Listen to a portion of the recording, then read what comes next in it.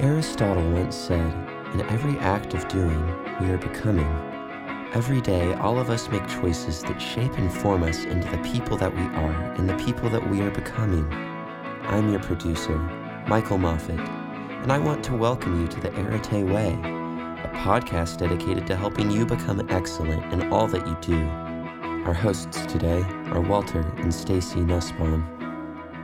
Stacey, round two, man. We had so much fun talking about relationships last time, and we're going to do a little round two here. I thought there was so much more to talk about. Yes, absolutely. It was a lot of fun. It was fun, yeah. Now, just to remind the people who are listening, last time we talked about this idea of maturity, and we said the maturity was the degree to which a person tolerates and manages discomfort. Right? Yeah. This week, I got challenged by that. I totally got confronted by my immaturity with us this week, and I had to tell you that, gosh, I just found my immaturity in this argument here, and it was helpful for us to have just talked about that because it made me very aware of it. Well, remember what you said. We are a mirror of each other, so I think we both kind of struggled with this week. That is of course. True. That is true. It's always that way, isn't it? So we talked about this really interesting concept last time. Just by quick review, we talked about these ideas called dialectical tensions. We talked about how everybody has these opposites. And no matter what relationship you're in, you bring these opposites to the equation. So do you remember one of them that we talked about? The introvert versus the extrovert. That's one example. That's one of the most powerful ones, right? So you got these two people that come together. One is an extrovert, one is an introvert. And those two polarities, right? That dialectic between the two, which is it's a mutual and opposing force that finds its meaning in itself. That early on is complementary, but later will produce a tension. Right. And we listed a bunch of those. So anybody can go back and listen to that other episode that we did. And it's great for introspection, for couples to stop and go, what are our dialectical tensions? So what we want to do today now is, rather than talk about the purpose of relationship, which we said last time was maturity and growing, today, you and I have a model. It's called the Connect model. And we want to talk about this. It's actually 7 things that people can do to build a dynamic, a healthy, and an intimate relationship. And this is something you and I believe very strongly in, not because we do it perfectly, right? But because we have experienced it. We've seen it fail. We've seen it succeed. We've worked with tons of people. We've read tons of literature. And these 7 things are critical. So I just thought, what a great thing for you and me just to spend some time to talk about these things and help people think through their relationship in terms of these 7 behaviors, right? How's that sound today? Sounds good. Let's get started. Yeah. So what's the first one here? We got the first one. It's called what? So the first one is communicate deeply. And just the idea of getting past level 1 and 2 communication. How was your day? How was your day? What did you do? What did you do? Really taking the time to ask the questions. How are you doing? How's your heart? What are you struggling with? Things like that really probe the other person to dig down a little bit. And it requires patience because you have to be willing to listen and,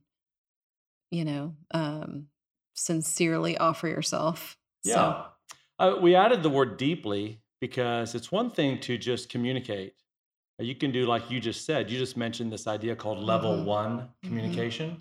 Just so people understand what that is. That's just information exchange. That's when I come home or you come home or we see each other at the end of the day and we say, hey, how was your day? Right? And so we begin to share facts. Oh, I talked to so-and-so. This happened at work. It's just that kind of level 1, which has importance, right? Sure. Yeah, it's how you get to know what's going on with somebody. Yeah. It's basic information. Level 2 is going to be that part where now I'm telling you a little bit about, I'm listening to how you're feeling. Level 3 is when I begin to disclose how I'm feeling, right? And so these are important kind of deeper levels of communication. And we have to work at it, don't we? Because it's not natural to want to go into 2 and 3. Yeah. And I think it doesn't mean that you always have to go to level 3, right? We have days that we stay in level 1 and 2 and we have fun and it's light and you're busy and, life has all its moving parts. But I think that you have to make an effort to go to level 3, at least on some kind of regular basis, or, you can develop a real intimacy with that person. And, I think it does kind kind of ebb and flow in a relationship is probably really easy early on when you're in kind of that honeymoon phase, and it becomes more of a challenge, when Yeah. you're tired, you have young children, and it takes a real effort to make that time to go to that level. But I think it's really the only pathway to true intimacy, emotional Yeah. intimacy. No doubt about it. I mean, it's easy. I don't want to over generalize, but there is the stereotype out there that women tend to be better at going to 2 and 3 than men. Hmm. And it probably is true, obviously, as a guy and knowing a lot of guys. I know that going to level 2 and 3 sometimes can be very tiring. It's a lot of work. You don't know how long you're going to be in 2 and 3 once you Hmm. start it. And so it's easy for guys to avoid that. And so they end up having a relatively, I don't mean this in a necessarily a bad way, but it tends to be a relatively shallow relationship because they're never really disclosing what's really going on. And you've told me many times one of the great desires of most women is they want to know what's going on inside the hearts of the men that they're with. Hmm. Isn't that true? Oh yeah, I think that's absolutely true, and I think you're probably right. But for the sake of not stereotyping, I think that some of it depends on personality type because you and I know females that don't really go to level 3 very easily, Yeah. just as a general rule, right? So Right. it's not always the case. Hmm. Some of it is kind of dependent on personality, comfort zones, that sort of thing. Yeah, no doubt about it. I Hmm. think it's important. We call this one of the big seven, and I think research shows it that relationships that invest deeply in how they communicate, Hmm. openness, honesty, Hmm. transparency, vulnerability, all those words that you've helped me to Hmm. understand in our relationship, those things do nothing but deepen the relationship because you Hmm. know the person better, Hmm. right? And so when you know them better, it allows you to love them better because now you know what's going on and how they're doing and what can you do to provide some support. Hmm. When you share with me pretty openly sometimes about how you're doing, it allows me to know, is this the time for me to be funny Walter? Is Hmm. this the time for me to be, hey, do you want to, do something that really doesn't align with how you're feeling? Right. But when I know what's going on, it allows me now to make better decisions. And a lot of times you'll have couples get into arguments or conflicts and the other person has no idea why. Yeah, they're kind of blindsided by it. Yeah, because they don't really have a real context, right? Yeah. So we know that this is an area of struggle in relationships. We've struggled with this. Many couples struggle with kind of going to that level of communication on a regular basis. What would you say the barrier to that is? What makes that so difficult? Yeah, I think it's because the ability to go inside yourself and to reveal to somebody else how you're doing. One, it requires you to have a really high level of self awareness, Mm. to identify your own feelings, and then to be able to put your feelings in words. And look, I mean, I'll be honest. One of the great gifts that you have given me in our relationship is taking seriously the idea of feelings and feeling We words. always come back to this. We do, but it's true. And Uh, I was never. I've always been yeah. such a happy-go-lucky, fun, optimistic guy that I've always avoided kind of the negative feelings. Hmm. And you've helped me to appreciate the ability to at least identify it and try to talk Hmm. about it. And I've got a long way to go, Hmm. but I've gotten better. And because of that, it's helped you and me because you've gotten glimpses of me, haven't you? and Hmm. and it's and it's Hmm. important because then you know Hmm. how to love me better during Hmm. those times. Hmm. So we don't want to spend too much time on this. We just want people to be challenged and be aware of the fact that learning to connect or communicate deeply is a very important part of a long-term intimate relationship. I think it's important too to recognize that for certain people that's much harder to be self disclosing and to be vulnerable, and so I think the kind of art of question asking is an Mm. important element of that. You've got to become a good question asker for your person to feel like it's a place that they can self disclose at Yeah. times. Yeah, I think that's great. Yeah, being able to draw it out without being too pushing too hard, Hmm. but having the ability to draw it out of somebody by asking the right kinds of questions. No doubt, that's a terrific skill. And there's lots of resources out there for people who really know that, man, I got to get better at that. Hmm. I need to be better at knowing how to probe the heart of my spouse, the heart of the person that I'm in a relationship with. So, but the point still stands communicating deeply is a part of a healthy, rich relationship. And so Hmm. that's number one, right? That's the C. Now, the O we get to, stands for observing. You have to observe how the other person feels loved. Hmm. Okay. Talk about that for a second. What do we mean by that? Observe how the other person feels loved.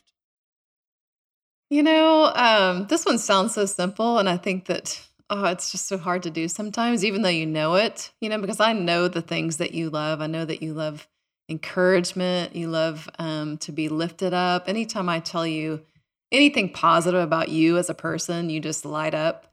And yet, the very thing that I have knowledge of, I don't really exercise and I don't wield it properly. But, someone once said, I can't remember, but I was listening to someone recently and they said, there's so much value in truly taking the time to study your partner and really, really study them and learn them and know them and know how to essentially wield your power with them. And that's so true. And yet I think just because we're lazy and we're selfish, we just don't do that. But it works. It It does works. work. There was a book written a number of years ago that we read it. A lot of people read it. What's funny is here are people who've been married, 7, 10, 15, 20 years or more who read this book, and it's like the blinders come off of them and they say, oh my gosh, that makes so much sense. And it was Hmm. exactly about this principle. Hmm. And it was the 5 love languages. Yeah. Remember? Yeah. And in that book, Dr. Chapman talks about these kind of 5 ways that people feel loved. And I think if I remember correctly, he tells the story, I think he tells the story about a couple that comes into his office and both of them are just talking about how they don't feel loved by the Yeah. other person. And each person begins to describe what they do to show that they love them. Yeah. But that wasn't it. And They're you begin missing to the realize, mark. what's that? They're kind of missing the mark. They're missing the mark. Yeah. Yeah. For some people, Yeah. we don't have to go through all 5 of those, but it's a wonderful resource to Yeah, go it really read. is. Hmm. But the idea is, you are exactly right. This idea of studying your partner and understanding what is their love language, and maybe even beyond that, what are the things that really strengthen their heart, and then begin getting yourself to a place where you can begin doing that on a consistent basis. The challenge is this. Remember the dialectics? The challenge is you've probably ended up with somebody that you don't do what they need naturally. Yeah, that's what I was going to say. What's oftentimes the thing that we do? What is it that we do where we make kind of an error in this model of the 5 love languages? Oftentimes people, rather than loving that person The way they need the to way be they need loved. to be loved, you We love love them the way that we we love want to to be be loved. loved, and we kind of assume or presume that that's how they want to be loved because it's comfortable to That's us. right. That's right. Yeah. It's like the person who the way they feel loved is by somebody helping them all the time. Someone doing deeds and doing chores and helping around. And so that's what they end up doing around the house. And so they think that they're loving their spouse because look at everything Yeah. they're doing around the house. Meanwhile, this person feels loved when you sit down with them and have a quality conversation and hold their hand. Yeah. And right. And so they feel like, Yeah. why Thanks, are we but yeah, exactly? that's not really what I wanted. Just bring me some flowers. Yeah, exactly. So Yeah. observing the way a person needs to be loved, I think, is key. And it goes beyond just the 5 love languages. It really becomes a lifetime study of learning the person that you're with, all the shades, Yeah. all the seasons. Because as the years go on, right, we know this, as the seasons go on, Yeah. we evolve as people, we change, we mature, we have wounds, we have losses, we have all kinds of things. We've talked recently, obviously, about you going through the holidays, right? Through a loss that you've experienced and the challenges. The way you need to be loved through this period of time is going to be different than how you will need to be loved maybe in February or March, right? It'll be kind of a different season. I mean, right now, there's a heightened sense of loss that you feel that kind of comes in and out throughout your days, right? And so the way I try to be Yeah. gentle or listen or patient is very loving to you. And it's also very painful to you, more painful when I'm not that right now either. Yeah. Because it's difficult. Is that fair? Would you say that's a Yeah, fair no, way that's true. I've asked a lot of you the last few months. Well, And that's also, okay. I think too, when you think about, you see these couples that have been married and they've lasted the years, and they've been married 50 years or more. Just they have this real understanding of one another, and it's like a different season where they really have learned one another so well that some of the things that used to bother them just don't bother them anymore Yeah. because they've really learned how to love that person, I think, well. Yeah. And, it's really a beautiful thing to watch. Your parents had that, they weren't Right. perfect. They didn't have a perfect marriage, but, they learned from each other over the years. Yep. And No doubt about it. Yeah. And hopefully, if they're maturing, the need for some of those things isn't quite as acute either. And so it mhm, takes the burden off of the other person a little bit with time. mhm, Right. But yeah, regardless, really observing how the person needs to be loved is important. So you got to communicate deeply. You got to take the time to study and observe this person and how they need to be loved, desire to be loved. Right. So now we mhm. get the end. Right. What's the next one This is here? a great one. So, new and unexpected things, which you have done a marvelous job at Okay. in our marriage. And Tell so, me more. what does that mean? Surprising the other person with something new, doing the little things that are unexpected, little notes, Yeah. you know, hidden among the house, which you just did for me recently, which you had never done. And it was a total surprise. Little things like that your spouse would not expect you to do and that, take them by surprise. Yeah. One of we always laugh. One of the things I've always enjoyed doing is if I'm traveling and I find like a top or a blouse or something. How many times have I brought something home Yeah. thinking, I think you're going to like this? It's crazy. You can buy a dress for me better any day than I can buy a dress for myself. It's crazy. It really is. Well, Yeah. I just enjoy doing that because I love the surprise and I Yeah. come home, hey, I got a surprise for you. And we do the same thing for each other, right? Whether or not you take the time to make me something like you made cookies the other night, which we're trying not to eat cookies, but But you you were surprised so me. happy. I was so happy when you made that batch. And then mad. So here's the deal, though. The reason we say this is because human beings are wired to fall into routines. Yeah. We are wired that way because it's the way we preserve energy. It's getting into a routine. The problem in a relationship is a routine will Mm. deaden the energy of a relationship so that it gets very predictable and very bland and very, in a sense, boring, stale. Mhm. And so the ability to do new and unexpected things on a regular basis is really important. And it doesn't cost a lot of money, Mhm. right? At all. It can be everything from, hey, let's go take dance lessons, right? Yeah. Free dance lessons on Friday nights, country Yeah. dance lessons. And we've done that. Yeah. Or right? hey, let's go play tennis, spur of the moment, which you Right. love to do. We love Yeah. to do that just Yeah. out of nowhere. You've said to me, because I love to do it, hey, what do you think about going to play tennis? And Yeah. I'll say, yeah. Yeah. Or I'll say, hey, let's go play golf. And we'll go play golf. And you'll join me to go play golf. So these are important things to be able to do Yeah. to surprise somebody, to do the unexpected. And this takes work because the longer you're with somebody, the easier it is to fall into these routine patterns. Right? Yeah. Sometimes you don't want to do those things. It just requires a lot of effort. But I think that the little deposits that it makes, are incredibly valuable Yeah, absolutely. for the relationship. There was a book I mentioned in a prior podcast called The Molecule of More, Mm. and it's about the history of dopamine and kind of what dopamine does. And one of the things I learned from this book was I've always understood dopamine simply to be the pleasure molecule. But what this book shows is that actually dopamine is released at its highest levels when it's something pleasurable but unexpected. Mhm. That's why when two people meet and they have a connection, dopamine levels are at their highest So level powerful. because Mhm. everything is new, everything is fresh, Yeah. everything is Fusion. unexpected. It's total fusion. Yeah. And what happens is that spike that feels so amazing within a period of time begins to settle down unless individuals take the time to continue to do new things, to not always go to the same restaurant, Mhm. right? Surprise them and go to a restaurant you've never been to, Mhm. right? So the new things is really important to keep kind of some spice and energy in the relationship. Yeah, it's funny. It makes me think of this quote that you just said the other night to our son Josh, and you said, in every act of doing, we are becoming. Mm-hmm.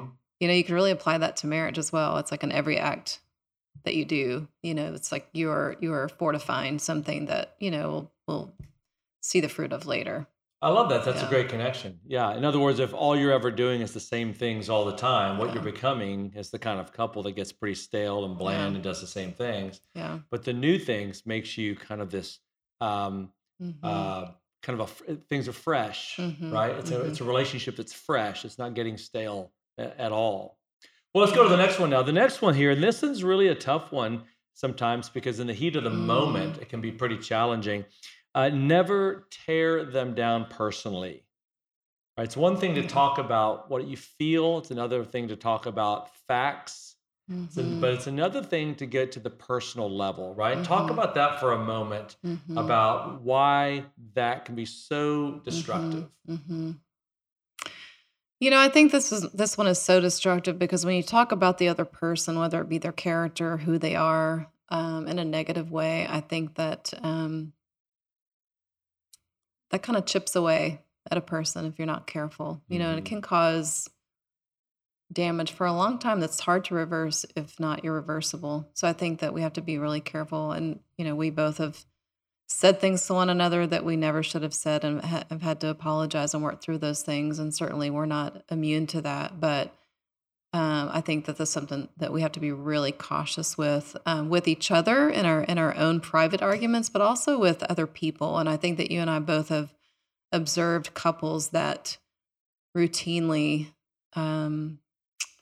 unfortunately, tear each other down, and it feels really uncomfortable. And it doesn't even have to be major things. It can just be little slight things, and he can't do that, or oh my gosh, and you just see this kind of sarcasm kind of added, especially publicly, right? You get around. I mean, we've been to dinner with friends and stuff where you'll hear a couple kind of poke at each other, right, and say things at each other, and honestly, that's something you and I don't do. You've never done that to me. No, in fact, I think it reinforces that we don't want to do that, because when you see it like that, you realize just, oh God, it hurts. You hurt for them. Yeah. And then you think, oh, I hope I don't ever do that. Right. Yeah, no doubt about it. John Gottman, we read some of his stuff, over the years, and Gottman has the famous 5-to-1 ratio he talks about. Yeah. Right? Yeah. And it's this idea. Do you remember what he talks about? Yeah, on that? you have to have 5 positives for every negative. Yeah, right? Because that's right. one negative can really tip the scales as far as the damage that is done. Yeah, and he's really, he in his research, he predicts divorce rates with a 90% accuracy. He says he tells them that stonewalling, criticism, tearing people down, contempt. Yeah. Those are the things that are just as damaging as actually having an affair. Yeah. Because you said it earlier, you're chipping away at the essence of what makes a relationship intimate. Right. And it's a slow erosion and chipping away at this. So over time, now all of a sudden, the desire for each other goes away. Yeah. Because they've just eroded it through criticism. Yeah. So we feel very strongly about this, about never tearing down personally each other. And when we do, if it ever gets to that point, we really try hard to circle back around. Yeah, own it. Just own it. And just say, you know what, you're right. I apologize. Please forgive me. I'll be sure to really not do that again or say that again. And we try very hard at doing that, right? So we're all a work in progress here. The idea is just to be aware of it. I think too, while we're talking about this, just because I thought about this last time when we finished the podcast, I thought, oh, that was something we should have talked about. Just this idea of, obviously we're going to hurt one another. We will, right? Hopefully not to that degree, but just the difference between, and we've done both, the difference between saying I'm sorry versus saying, I'm sorry, will you forgive me? I think it's real easy to just throw off an I'm sorry. We do that. And sometimes it's because we're still mad or we're still stubborn. But I think, would you agree there's real value in saying, I'm sorry, will you forgive me for what I said? Or will you forgive me for hurting you? Yeah, huge. I think it's a big difference. Yeah. I've done, in fact, when I do corporate training, I've talked to many people in trainings, and I'll say to them, when's the last time somebody has said to you in the workplace, would you forgive me? It's something that is so rare that people it requires such a humility, such a self-honesty and a self-ownership that you don't hear that very often. And I can honestly say, you and I really strive to do that because we are a work in progress and we do hurt each other along the way. We Mhm. do seek to say, would you forgive me? Mhm. That was wrong of me. I shouldn't have said that. Mhm. Right. And You're so better than I am. no, not at all. You are. No, no, we are both growing in that. Now let's look at this next one here, right? Here's the next one that I think is really important. It's expressing love both sexually and non-sexually, Mhm. and being able to identify um, when one is appropriate versus the other. Right. That's a nice way of putting it, right? Yeah. There is something Yeah. important about non-sexual touch in a relationship, right? So honestly, think about it. For a woman, why is that so important to her to be able to feel non-sexual touch? Why is that important to her as a woman? That it's not always sexual in nature. Oh, I think we, as women and mothers and wives, feel, a constant pulling, tugging, in one direction or the other to provide something. And so I think it's important for women to feel like it's not always connected to sex. Yeah. Sometimes it really is just the rub on the shoulders as you're washing dishes with no strings attached. Because if it isn't that, then I think what happens sometimes, not always, is um, resentment might be too strong of a word, but just Just feeling like you're being taken kind from. of just a frozen state of, Yeah. right, not knowing and questioning it and questioning Right. the motive. And so therefore the wall kind of goes up. And so I think it unfortunately inhibits and prohibits intimacy rather than lends itself towards intimacy because, right, you don't trust it. So I Yeah. think it's important and just developing trust, knowing that, sometimes it is and sometimes it isn't. Right. Yeah. No doubt about it. And it goes It goes both both ways. ways. Right. Yeah, we know Right. couples that it's flipped around. Yeah. Yeah, where the woman has the higher need for touch and affection and sexual touch too, Mhm. and it goes both ways. Where the man has to recognize that she's got needs on a sexual level that he's got to meet for her at a higher level, but at the same time that it can't always be just uh, uh, a cry for sexual intimacy from her, Yeah. right? Yeah. No, I mean, obviously, it's much greater the other way around, probably, but I think it's important to be able to delineate between the two. When is Yeah. a shoulder rub simply enough, right? Yeah. Or we'll drive in the car, and uh, I just have to have you take my hand, rub my Yeah. shoulder. Right? To Yeah. me, that is one of the greatest expressions of love to me. It's Yeah. just kind of a non-sexual touch from you, and it just makes me feel very close Right. to you when you do that. I think this is a real complex issue. I think that in marriage, I think it requires a real honesty and vulnerability so that you don't have misinterpretation all the time, Hmm. right? I don't think that you can really do this thing well unless you openly communicate about it Yeah. Yeah, because there's absolutely. just too much room for misinterpretation Yeah. otherwise. You said to me early on, you said, I need you to communicate what you need verbally. I need you to let me know what Mhm. your expectations are. What do you need? I can't Mhm. read your mind. I don't want to have to try to predict what it is that you need. And I've worked at that. I've worked at Mhm. just being honest Mhm. sometimes that when it comes time to intimacy, and I'll say, hey, do you think, today we could be together at some point? Yeah. Right. And you're like, yeah, absolutely. And that way, what's going on with me. And Yeah. so therefore there's no misunderstanding each other. And then obviously, I know how important it is for us just to be able to have lots of just sitting on the couch and just, rubbing feet or rubbing hands or just sitting there next to each other or whatever. Yeah. Um, all of that is important because touch, we know, is what releases those chemicals Yeah. of bonding and loyalty and deep love, right? Oh, absolutely. I think it's critical for a marriage to stay close, for Yeah, that to be an important aspect of it, both sexual and non sexual. But I think it requires a lot of vulnerability right. and it involves risk because you both have to take risk to say, how you really feel about it. And I think that we avoid that. And Yeah. so that's where we get We into talked trouble. about the dialectic last time, the dialectic of autonomy versus attachment. Hmm. And the person in the relationship who has a greater need for autonomy when it comes to physical touch, this is the person who's got to take notes right now. They've got to Mm, realize that touch is something that they've got to invest in because touch a touchless marriage will pay a price over time. And and we're not saying sexual, but you've got to be able to be comfortable just with touch to show connection between two people, right? And the person who's more on the side of attachment, they've got to realize that it can't always be just intimacy. It's got to be friendship touch. And sometimes you got to learn to be okay, autonomy, with not having it all the time, right?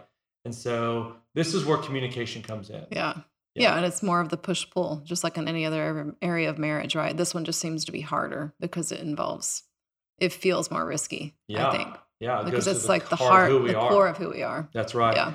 Yeah. The next one is a fun one, right? What is the next one here? Common interest. Yeah. Yeah. Talk about that. This is something that you and I have taken very seriously in our marriage. Yeah. This one has come relatively easy for us, I think. Although I think we've both grown and been stretched as well. You've really kind of flexed in this area with me and have taken up several hobbies that I love just so that we could do things together, like running. You didn't used to enjoy running. Now you love to run, and we run together, and we run when we're on vacation and that sort of thing. But essentially, you did that because you knew that it was important to me, even though you kind of hated it, and now you enjoy it, right? Yeah, absolutely. Yeah. Same is true for cycling. You didn't really have an interest there, and you've kind of taken that up so that that's something that we can enjoy together. Yeah, the principle is taking stock of what are your common interests. And if there's not a lot, we highly recommend figure it out. Yeah. You got to create some common interests to do some things. I can remember, I've told the story before, you and I were going to, I believe it was Fort Lauderdale, and I was going to be speaking out there, and you went with me. And we always like to stay an extra couple days at fun places. And so you said to me the next day, hey, do you want to go for a run? And I had already made a decision in my mind before that trip.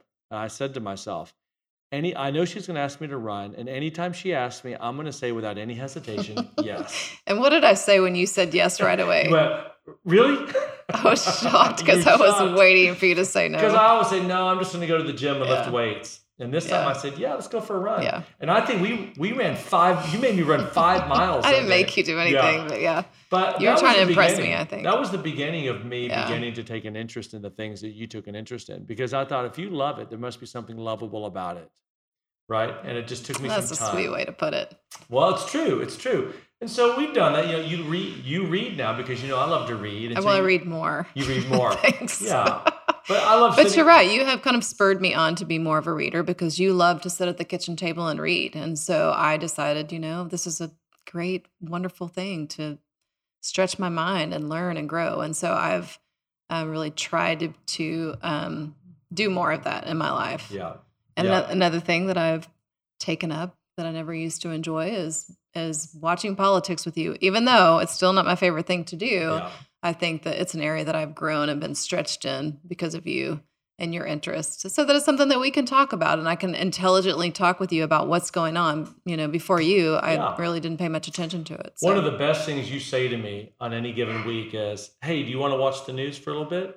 And it shocks me when you say that. Have I said that? Yeah, you'll say that. Do you want to watch the news for a little bit? And I'm like, really? Yeah, let's watch the news. So what are we saying? We're saying basically to people, listen, whether it's country dancing, whether it's running, whether it's working out, whether it's taking up a hobby, learning an instrument, whatever those things are, going for a walk together, just doing these things together is important. And the more of these chords you have, the stronger the bond of friendship will be. And going back to Gottman again, Gottman has this really great metaphor he uses about a house. And he talks about how the foundation of any marriage is like a house. And that foundation, you could write the word friendship on that foundation because that's what you have to have. Yeah. Your foundation has got to be a foundation of, I just like to spend time with this person. So true. Because they're my best friend. They're the person I just enjoy. If I could pick one person to go on a road trip with, it would be the person that I'm with. Yeah. Right?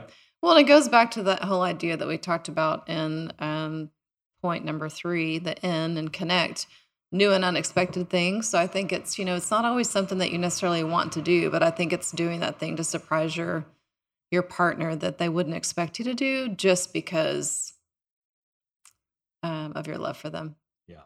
Yeah. That's it. That should be the primary driver. Yeah. Yeah.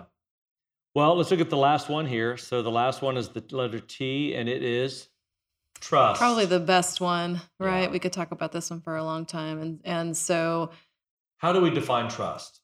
our favorite definition of trust that we've taught in some of our classes together is trust is defined as the degree to which you believe that someone is for you. Right. And I think that is such an amazing quote in any relationship, really, but especially in marriage, because I think in marriage in particular,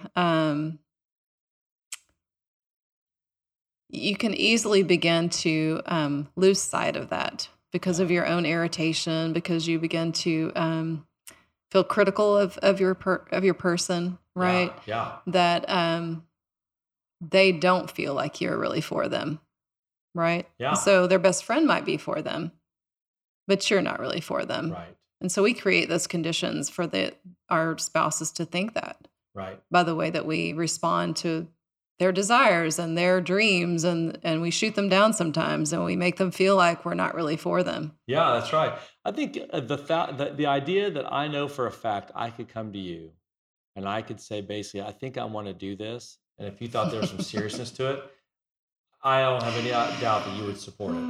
If I said, I think I want to go do my PhD, you'd say, that's Sure. awesome. You should do that. You would do great at your PhD. If I said, hey, I think I want to go do this. And if you thought I was serious, you would give me your full support, right? And the same way with you. Yeah. Well, you're better at that than me. I can tend to be like, I don't think so, honey. But it's not because you don't believe I couldn't do it. No, that's true. That's true. Right. You're more of a pragmatist. Okay, let's talk about how that's going to fit in our schedule and, whatever. But we do try to make sure that we know the other person believes that I support you in whatever you want to do. You know, when you went back to grad school, and for a while you went about half the program, and it was great. You were rocking it, and then you're like, I don't think this is really in alignment with what we want together. And so I was like, great, right? No issues, right? But you did it. You got in. You did awesome in it. You got out of it. You went back to nursing.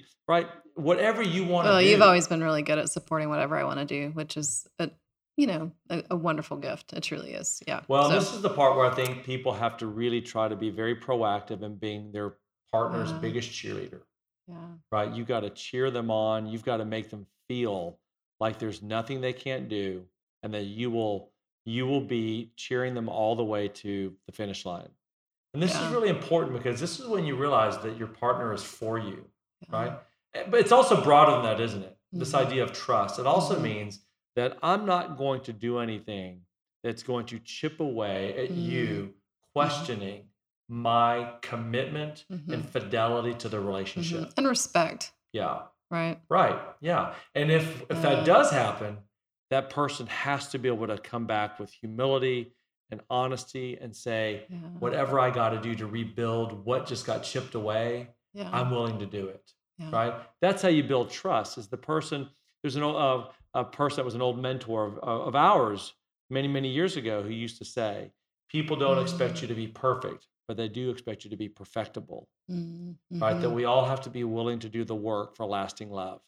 That's what builds trust, is that I know that, you're going to fail and I'm going to fail, but we're going to fail together, moving in the same direction. Right. And that's the idea of being each other's cheerleaders and support and helping each other through this. Right.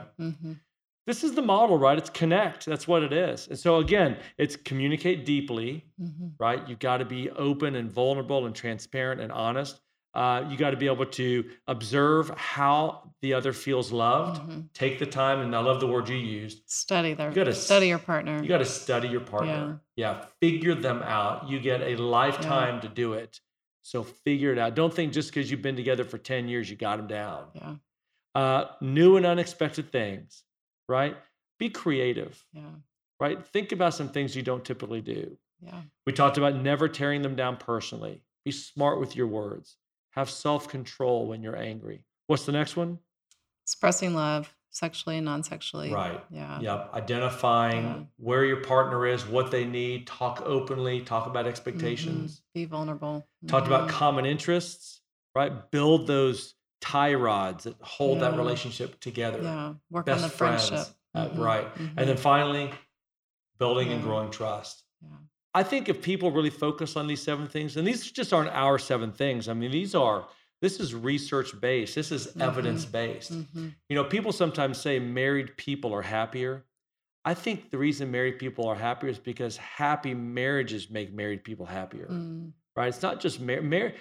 We had a mentor of ours, Dr. Woods, years ago, who used to always say, there's 2 ways to feel profound loneliness in life. Yeah. Be single or get married. Yeah, and that's Right? true. There's no answer to happiness Right. in either one of those. Right. The answer to happiness is pursuing happiness. Now, if you have a happy marriage, right, you will be a happy person. And so having a happy marriage means you have to do the things that happy marriages do. They've got the same problems. Yeah, it doesn't just come naturally. That whole book that was written years ago, Love is a Decision, it sounds kind of cliche, but it really is true. You have to, if you're going to be in the marriage and you're deciding that's what you're going to do, then do the things that are required to make it the best it can be. Right. And, it's not so simple. It's hard. There's hard seasons and there's wonderful seasons, but you have to commit yourself to do the things to nourish it, right? Yeah, Just like you absolutely. would a plant in the window. If Right. you don't water it, it's going to die. That's right. And That's that right. happens in marriage as well. Look, there may be some people listening and they may be in a tough place right now in their relationship. And so what Yeah. we'd love for them to do is take this kind of an acronym, take these 7 things and really ask yourself some questions. How are we doing? How am I doing in these 7 things? What can I do as an individual that can Yeah. begin developing these more? And if you do, these are like little sparks that you can create that over time can potentially ignite a fire in that relationship again. But if a relationship is truly struggling, you and I know it's probably going to hit on one or more of these 7 things.